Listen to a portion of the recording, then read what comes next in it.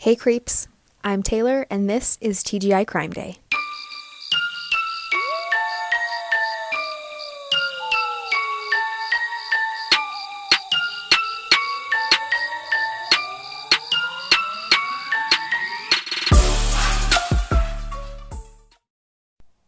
Hello and welcome back to another episode of TGI Crime Day. I am so glad you're joining me today. Here's your top of the episode reminder to rate, review, and subscribe wherever you're listening, and come join the Creep Squad over on my Instagram. You can follow along at TGI Crime Day.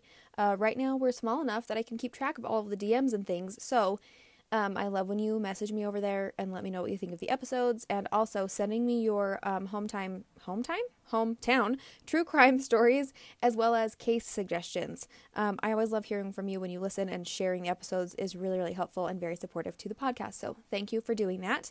I hope to bring you a lot of great future episodes, and I really hope that they get better and better, because so far I've really loved doing the podcast.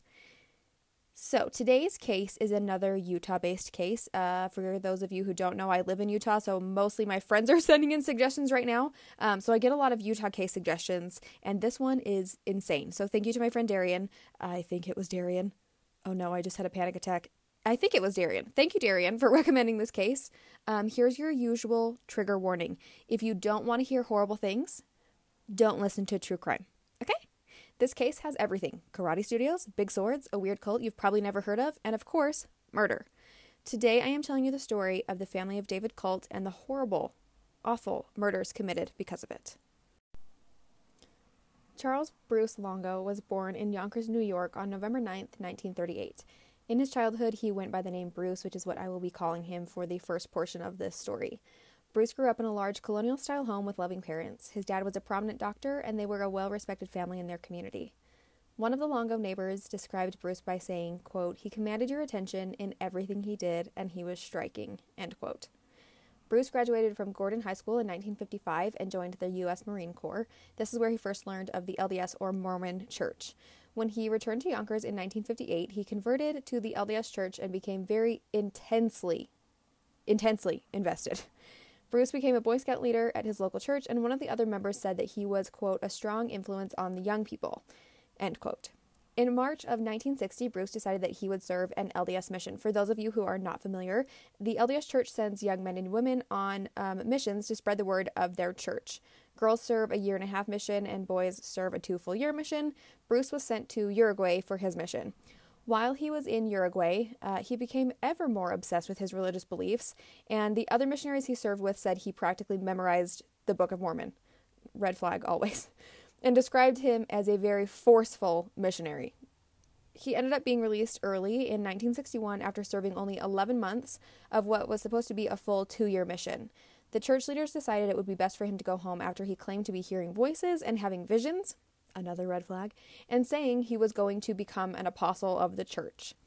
One of his friends says that he remembers Bruce spending some time in the hospital for, quote, some type of psychiatric care. He wasn't in that care long because he moved to Utah in the fall of 1961 to attend Brigham Young University in Provo. BYU is a religious college, and Provo is basically the Mormon/LDS capital of the world. It's pretty intense. No judgment. It's great. When he was attending BYU, he met a girl named Margit. It's spelled Margit. It's Swedish. I think it's Margit. Oh my gosh, I'm the worst. I tried to look it up. I really tried to do my research on how to say that name. I'm sorry. I tried. Margit Erickson. Bruce and Margit got married in November of 1961. But you might be saying, but Taylor, did you say December of 1961? Didn't he only start school there in Utah in the fall? How on earth would they meet and get married by December of the same year? Because it's Utah. So things move quickly here. She should have walked down the aisle with a big old bouquet of red flags, because yikes a bikes, things are about to get weird. By the time Bruce graduated college in 1965, the couple had had 2 children together and moved to Salt Lake City. Bruce was a student teacher at the Language Training Center for LDS missionaries. He started teaching many strange things to his classes, including telling them he'd had a revelation, red flag, that he would become a key figure in the LDS Church. Shortly after his revelation, he was excommunicated from the church, which basically just means that they kicked him out. On his excommunication, Bruce demanded that the church pay him money that church members had donated through tithing, saying that it was rightfully his because he was the true prophet. When he was kicked out of the church, he had a few people who followed him, believing in his revelations, and this is where the cult essentially began. Bruce believed he was a descendant of the biblical David, so he changed his name to Emmanuel David, and his wife changed her name to Rebecca David. I will be calling them Emmanuel and Rebecca moving forward. David became fanatical about his beliefs, and he told people, especially his followers, that he was God, Jesus, and the Holy Ghost. All three. Just pick one. He regularly quoted scripture, especially from the book of Revelations, which is always troubling when people quote scriptures at you just in regular daily life. No, thank you. In Revelations 13:4, it talks about a dragon and a beast, and there is a power that can control the dragon and take it to war against the beast. I assume this was more of a metaphor, but Emmanuel took it very seriously, and he believed that he was the power that could make war with the dragon of Revelations. It was kind of confusing when I read all of that, but essentially that was his belief system. He gained a group of 13 followers who loved everything he had to say, and they all believed that he was the Messiah. Like many cult leaders, Emmanuel lived off of his followers' money. They gave Emmanuel all of their money, some of them even selling their businesses and possessions to support his cult. And the members all changed their last names to David, and they called themselves the family of David. One of the cult members actually owned a knife factory and made Emmanuel a long sword that he used to carry around when they lived in the city of Manti. He would carry it around the city and make people really nervous with it and threaten to, quote, lop off thousands of heads, end quote, if the need came up. Nope, don't like that. By 1971, the cult had a couple dozen followers, and some of the cult members were sent to different parts of the country to tell other people about the family of David. Emmanuel also separated men from their wives and children while they went to spread the word. I hate that. I don't understand why cult leaders do that. I assume it's just to, isolate people. I don't know. Emmanuel also began having revelations that his followers were actually archangels put on this earth to serve him. He had all the members change their names to more biblical-sounding names, and Emmanuel and his followers would hold protests outside of the LDS temple, but there was never any violence or arrests, even though usually when he was out with his followers, police would kind of keep a close eye. From what I read, Emmanuel was a very big guy. I think he was over 6 feet tall, and he was 300 pounds. They said that he had long hair that he wore in a braid and a big beard, so he probably looked pretty intimidating. So I think they had him, especially, if he's stomping back and forth with a sword, threatening to lop off people's heads. They had people keeping an eye on him, but it never turned violent. They were never outraged or anything like that. It seemed to be very peaceful. In 1974, Emmanuel sent some of his followers to Spokane, Washington to open a karate studio. Yes, a karate studio, because how every good cult has their own karate studio. Hashtag just culty things. Anyway, some of the members were running the karate studio and sending all the money to support Emmanuel and his family of 7, who were now, yes, you heard me, family of 7, were now living in a Red Lion Inn in Missoula, Montana. Eventually, Emmanuel had another revelation that the federal government was going to collapse. Was he wrong? But don't worry. Emmanuel promised to pick up the pieces of the republic and become the new leader of the country. Just like that. Super easy peasy. He instructed his archangels in Spokane to sell the karate studio and move to Washington, D.C. to wait for the collapse of the government. Emmanuel packed up his family and moved back to Utah, leaving behind a hotel bill of $6,000. And to put that into perspective, that is about $40,000 in $40,250 was the number in today's money. So he just left this hotel bill of $40,000 and just came on back to Utah.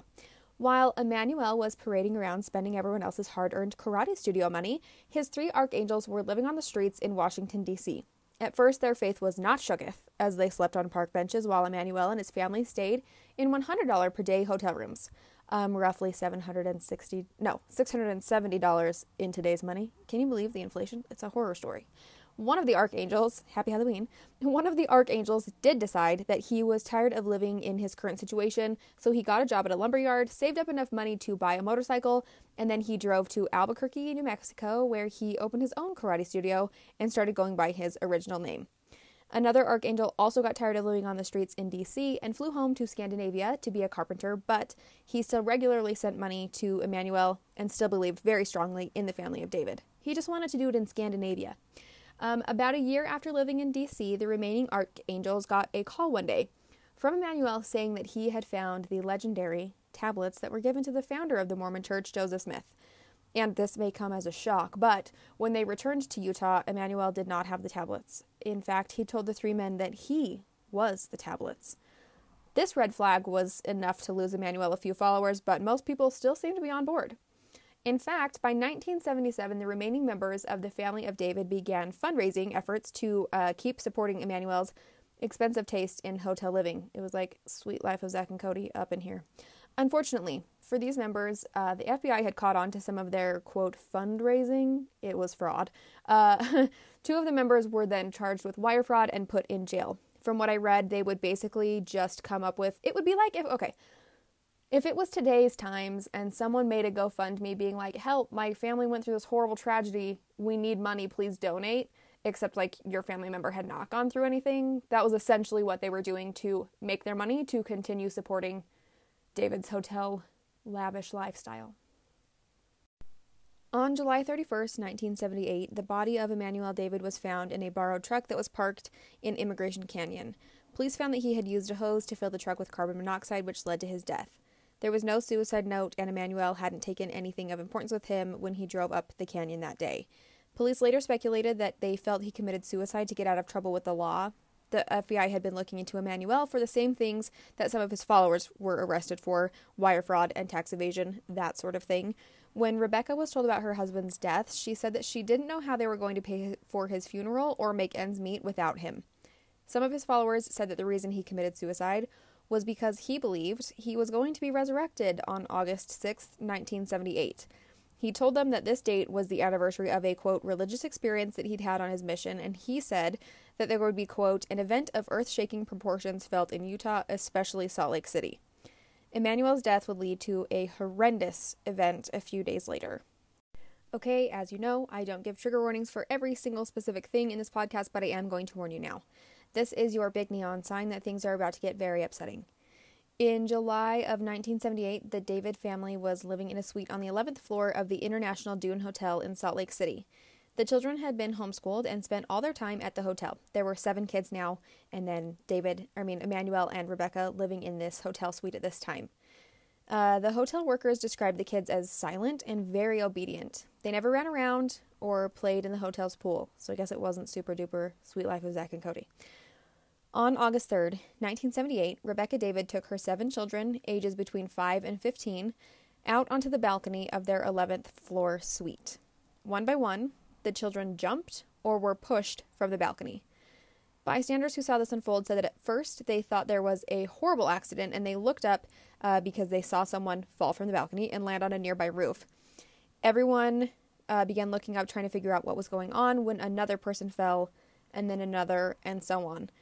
I can't even imagine the shock and horror that would put you through as a witness. I am also very glad that this didn't take place at the time of camera phones, because I can't even imagine the amount of videos that would be circulating. You know, technology is not always super great. Witnesses said that everyone on the street was screaming for Rebecca to take the kids back inside, yelling for her to stop, but eventually, after watching these 6 kids fall from the balcony, the crowd began screaming for Rebecca to jump, and she did. Rebecca and 4 of her children died on impact, while 2 of the children died later at the hospital, and 1 girl survived the fall.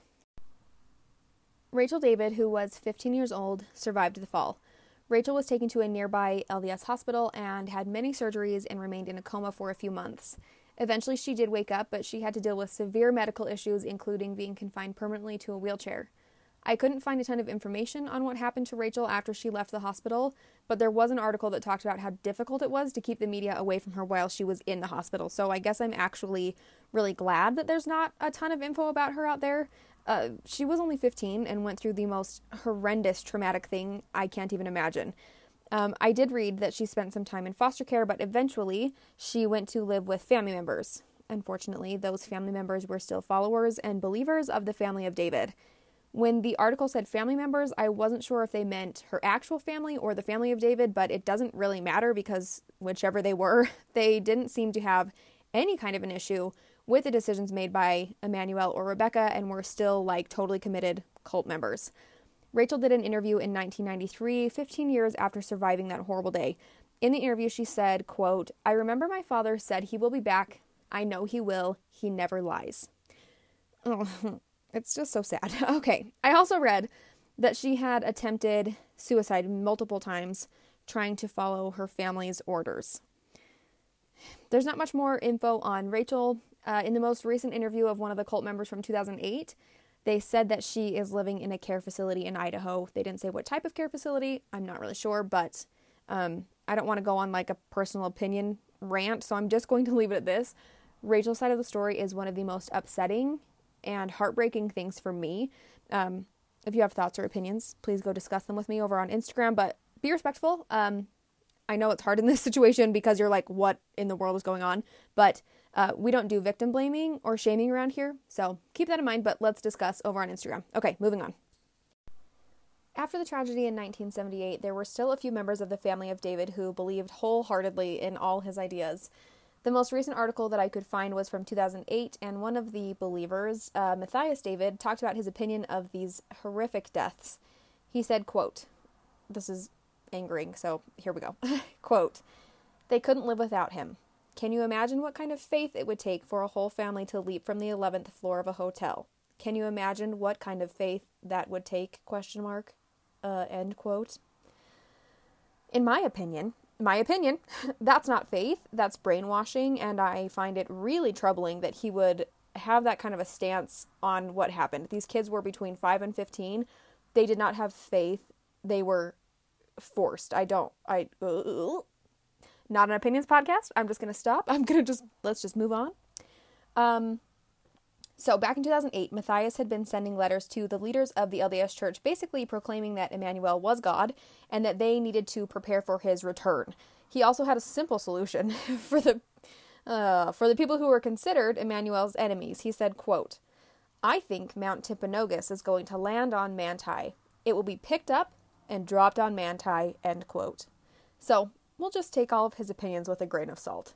The family of David was a little tiny cult to begin with, but there are still a few followers out there waiting for his return. That was an article from 2008, but I assume they're still doing well.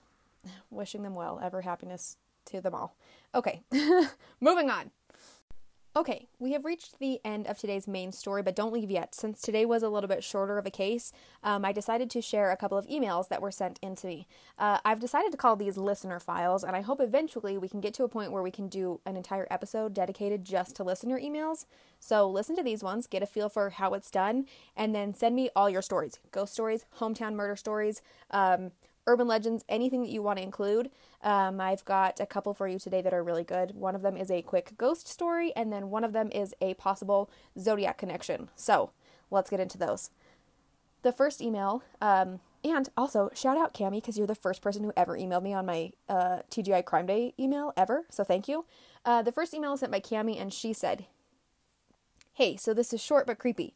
When my husband and I were first married, we lived in a basement apartment. One day I was leaving to go to work when I saw an old lady sitting on the couch by the window upstairs.